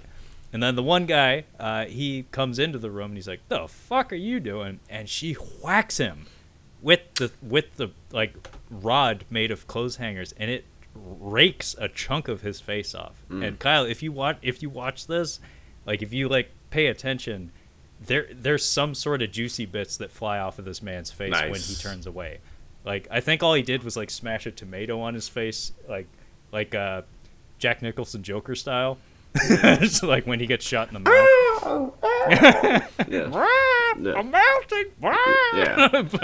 But yeah, she rakes a chunk of his face off, and she covers him in gas. And then the other bigger guy, who apparently was a former NWA pro wrestler, I can see he that. looks the part. Oh yeah, he looks the part, and lovely singing voice, by the way. He comes running into the room in his boiler suit, and she like sprays him in the face with the gas, and he has Go ahead. He has a hilarious line. He says, "This is gasoline." Yeah, it's dubbed too. That's the nice thing. It's like, this is gasoline. It's pretty funny. It's great. But yeah, I would say it reminds me of Kill Bill. Two of my one is a death, and I'm assuming the other one's a death as well, but they don't die on screen. Is when Madsen gets bitten by the snake, and Daryl Hannah's just telling him about the snake, and then they fight, and then she gets the eyeball plucked out. So I can see the eyeball plucking kind of being this guy with the eyes, and then the other guy gets set on fire, much like Once Upon a Time in Hollywood. The girl at the end of that movie. Yeah, no, the timing of the violence, like how something really awful happens really quick, kind of out of nowhere. Like it feels very punchy in a very Tarantino sort of way. But yeah, she sets fire to the whole hut, and the one guy smashes through the wall. He gets to do a full body fire gag. It's pretty spectacular. Yeah. Other guy's just like cowering in the corner. I'm pretty sure he melted or something. But yeah, she does get free, and then we cut back to our goon squad. And Stevie's on the warpath because he hears about what happened to the hut because it blew the fuck up. And he comes up with the bright idea to interrogate Huggy Bear because he's like, well, Huggy Bear gave us that tip. We know he's related to Foxy Brown, so he probably knows where she got to. And we have back-to-back shockingly violent scenes, very intense. Basically, Huggy Bear is in bed with his gal pal, who he's apparently all he does is do drugs and bang this girl. There are worse things. There are worse ways to spend your time. Yeah.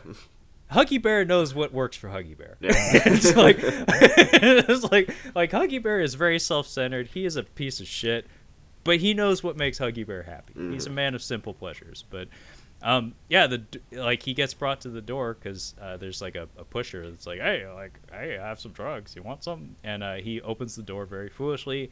And Stevie comes running in with a double-barreled shotgun, and he starts screaming in his face.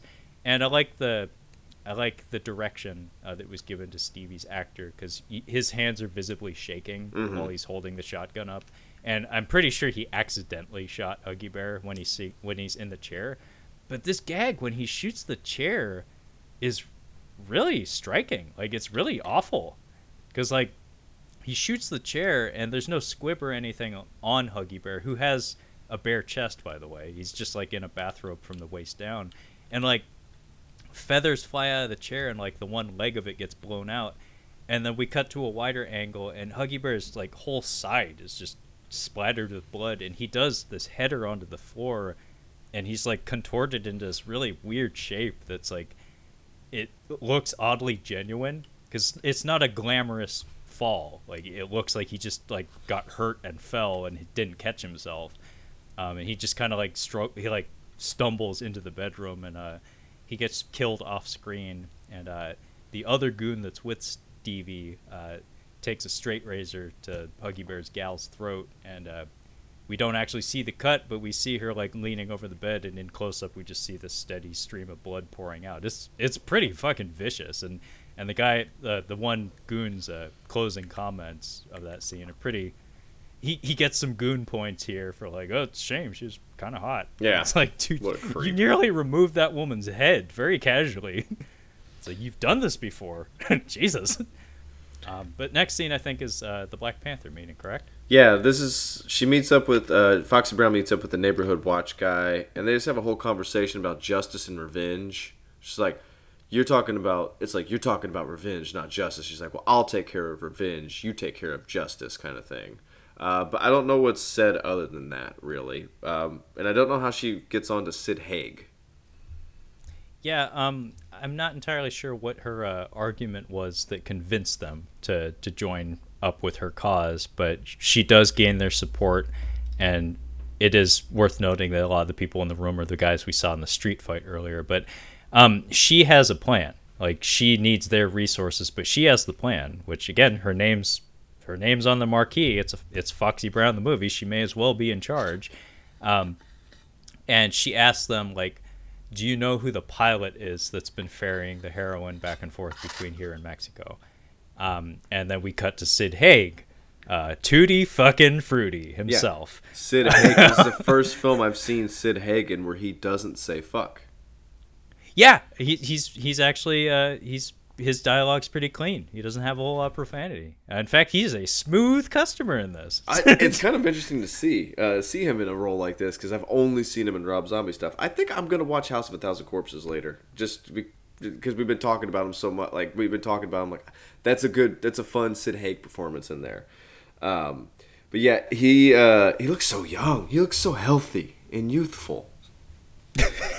Yeah, he unfortunately passed away a couple of years ago. Yeah. He's he was a very prolific actor, and he had a particular charisma about him that you could insert him into literally anything, and he would kind of steal the show a little bit. The man, if you can hear him say, "God damn it," he's got a great "God damn it." It reminds me of my grandpa. My grandfather had a great "God damn it." That's a really solid tool to have in your kit, man. It's one of those "God damn it's" where you're like, "Oh, I know that man's frustrated. That man is mad."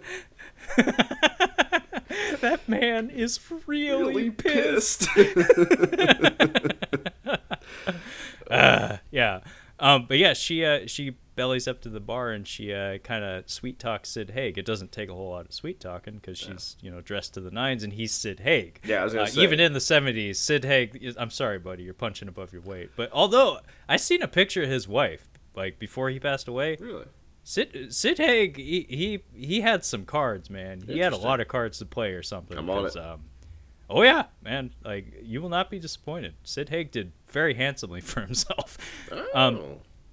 But we get a really fun scene here where it's Stevie and Catherine getting ready to receive the drug shipment. So Stevie's like, I can't trust the goon squad. They've kind of been sucking the gas pipe past couple sessions or whatever. So he says, I think I'm going to go out and I'm going to head out to the airfield myself. Catherine's like, be careful and make sure to make out with me really hard for the next 5 minutes.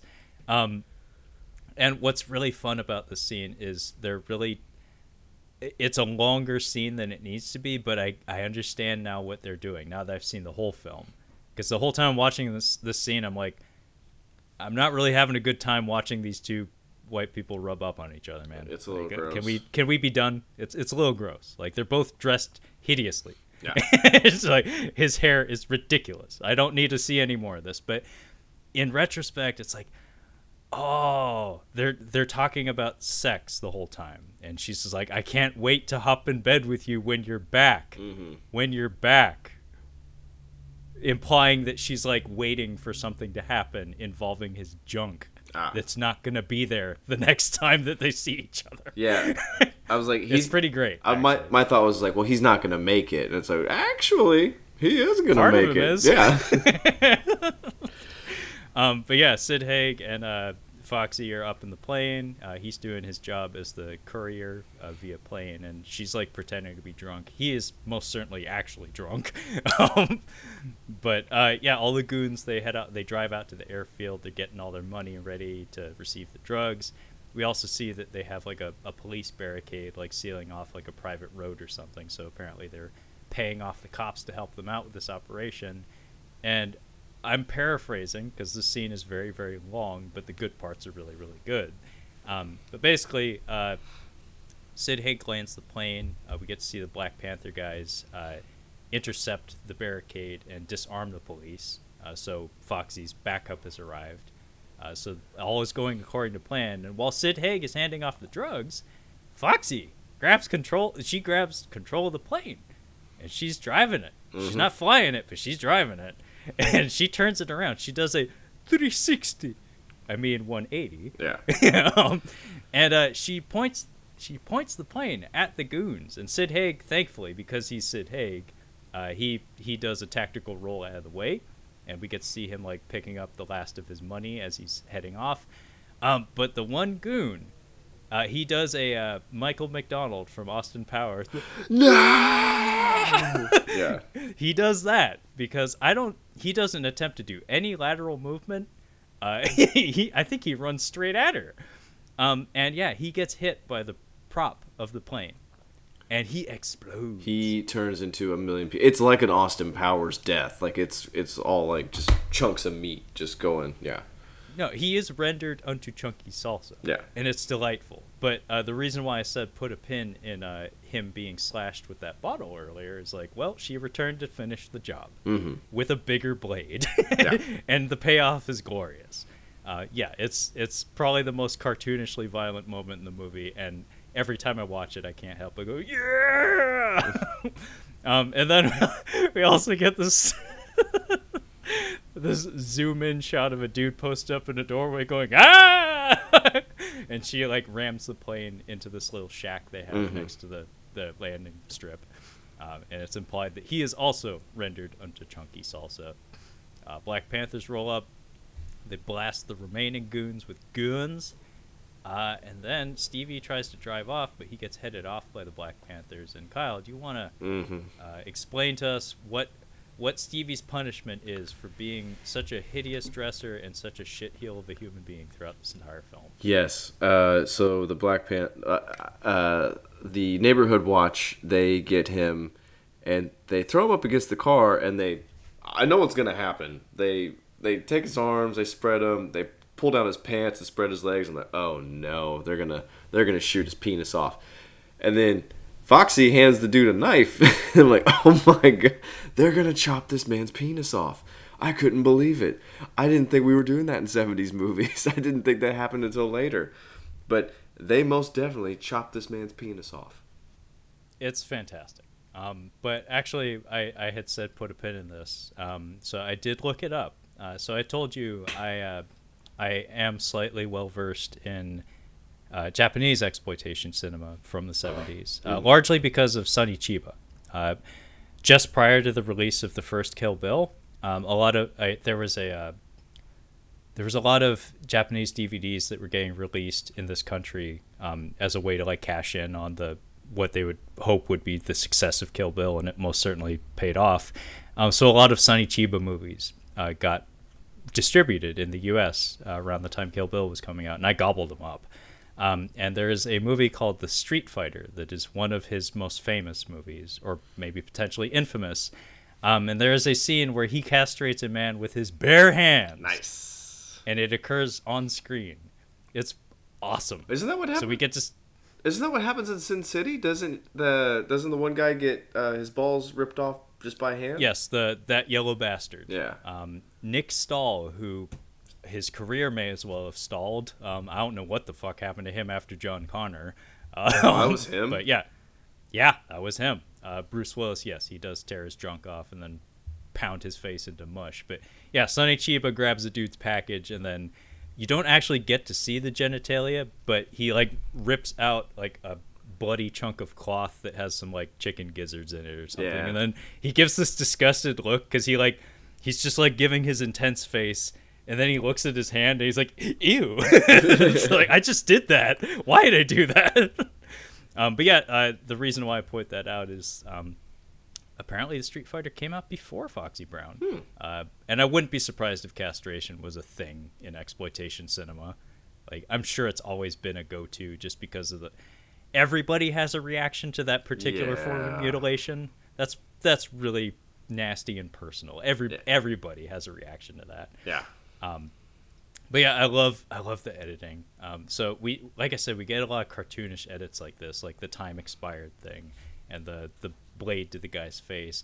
And then immediately following the castration, we cut from Stevie's face going, ah, looking all pained and in agony, to a close-up of a photo portrait of him looking all happy and smile. It's hilarious. I didn't notice it's a hilarious edit. And so it's you get to see Stevie at his worst and then Stevie at his best. And then, Catherine's walking around her mansion or whatever, looking all wistful at Stevie's photo. And she even picks it up and kisses it. It's oh, lady, you are not ready for what's about to happen. Yeah, you are not. But yeah, our final confrontation immediately follows this. It's very expedient, and I think it was a very good move on the part of the filmmakers because, like I said, this movie does drag pretty badly in the middle, but when it's on, it's actually pretty fucking cool. And this is one of the good scenes too. Actually, Die Hard, the end of Die Hard feels very similar to this. If you think about it, Kyle. The first one? Yeah. Let me explain. Yes, please do. Explain yourself. So Foxy Brown just shows up in Catherine's hideout, and at this point, Stevie's out of the picture. It's implied he's dead, but he may just be mutilated for all we know. And the goon squad is down to just 2 guys. The guy with the slashed face is exploded at this point, but the other guy that had the straight razor, he's still around. So we have 2 goons and we have Catherine. And Foxy shows up and casually just strolls into the room, unarmed apparently, because they pat her down. But she has this red bag that has something in it. And she's like, take a look at this. And the one goon walks it over to Catherine. Catherine's like, what am I looking at here? And they take a minute to like build some suspense. And we cut back to Foxy, and she's kind of like casually playing with her hair, looking all innocent and stuff. And then Catherine pulls out a jar. We don't actually see what's in the jar, but she screams, "Oh, Stevie!" And then she drops it, and we see it shatter, and some form of gore comes out of it. So it's understood that that is Stevie's junk in a jar, and she recognizes Stevie's junk in a jar, apparently. So maybe she has seen it before. But then we see Foxy Brown take her very small pistol out of her afro. And then she shoots one of the goons, and then she like ducks down and shoots the other goon twice in the forehead. Mm-hmm. It's amazing. Like I'm not entirely sure how this effect was achieved. Probably the same way they did in Taxi Driver. But it's like bang, bang. You see the holes like appear very clearly on the guy's head. It's kind of a shocking effect for 1974. And then Catherine draws a gaudy knife, and Zombie walks up to her, and Foxy just casually shoots her in the arm, like, bitch, no. Bam. Just no. Just don't. Just don't. But yeah, it's implied, I think, that Foxy is just going to leave her alive. Either that or, like, send her to Haiti to have, you know, a fate worse than death visited upon her.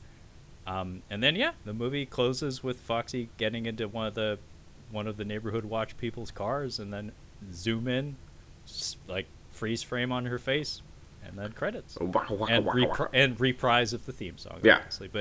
But do you see the Die Hard connection? What I was talking about? Yeah, I see it now. Happy Trails, Hans. Tape, afro. Yeah, you know? One of the shoots one guy, the other one guy in the head. Yeah. I think there's a connection there. I see it.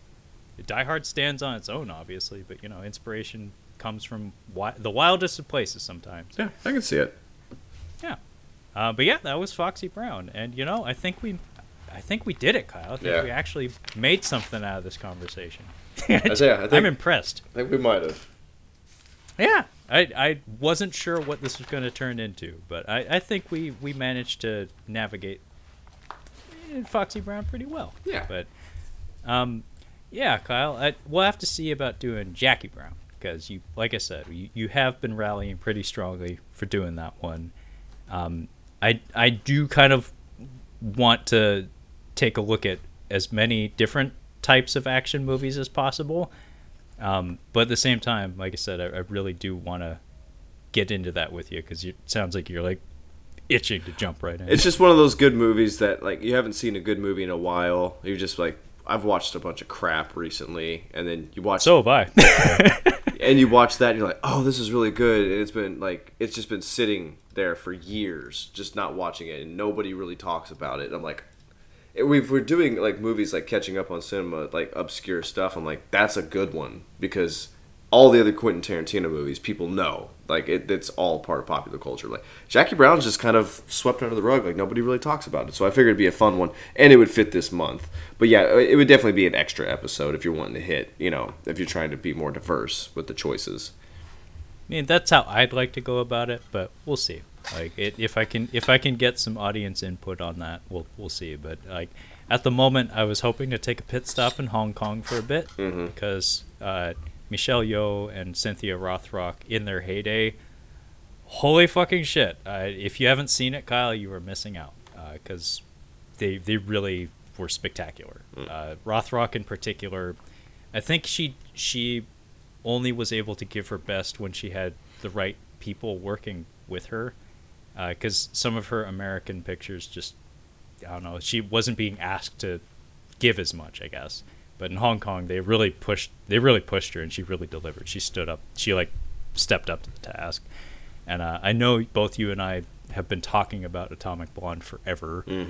So we may as well just do an episode on it, just because, surprise, surprise, like Kyle actually was the one who got me to appreciate that movie a little bit more, because I was a little lukewarm on it initially, but then he got me to rewatch it, and I was like, holy shit. Like, yeah, this is a lot better than I thought it was. Yeah. Yeah. But yeah, we have no shortage of lady action movies to dip into. So we'll see what this month offers. But in the meantime, though, this has been Foxy Brown from 1974. I think it was directed by Jack Hill. I could be wrong on that. Something Hill. Yeah. Anyway, in the meantime, if you'd like to catch up on any of our other Catching Up on Cinema content, you can find all of that collected on our website at catchinguponcinema.com. We also have a couple social media accounts in the form of an Instagram at Catching Up on Cinema, as well as a Twitter at Catching Cinema, so feel free to hit me up at either of those. And the podcast is available on pretty much any platform you can imagine, including Cephalopod, so fucking Google it. Google it. But that being said, thanks so much for your time, and we will catch you next time. Yeah. Oh, yes, it's ladies' night, and the feeling's right. Oh, yes, it's ladies' night. Oh, what a night. Oh, yes, it's ladies' night, and the feeling.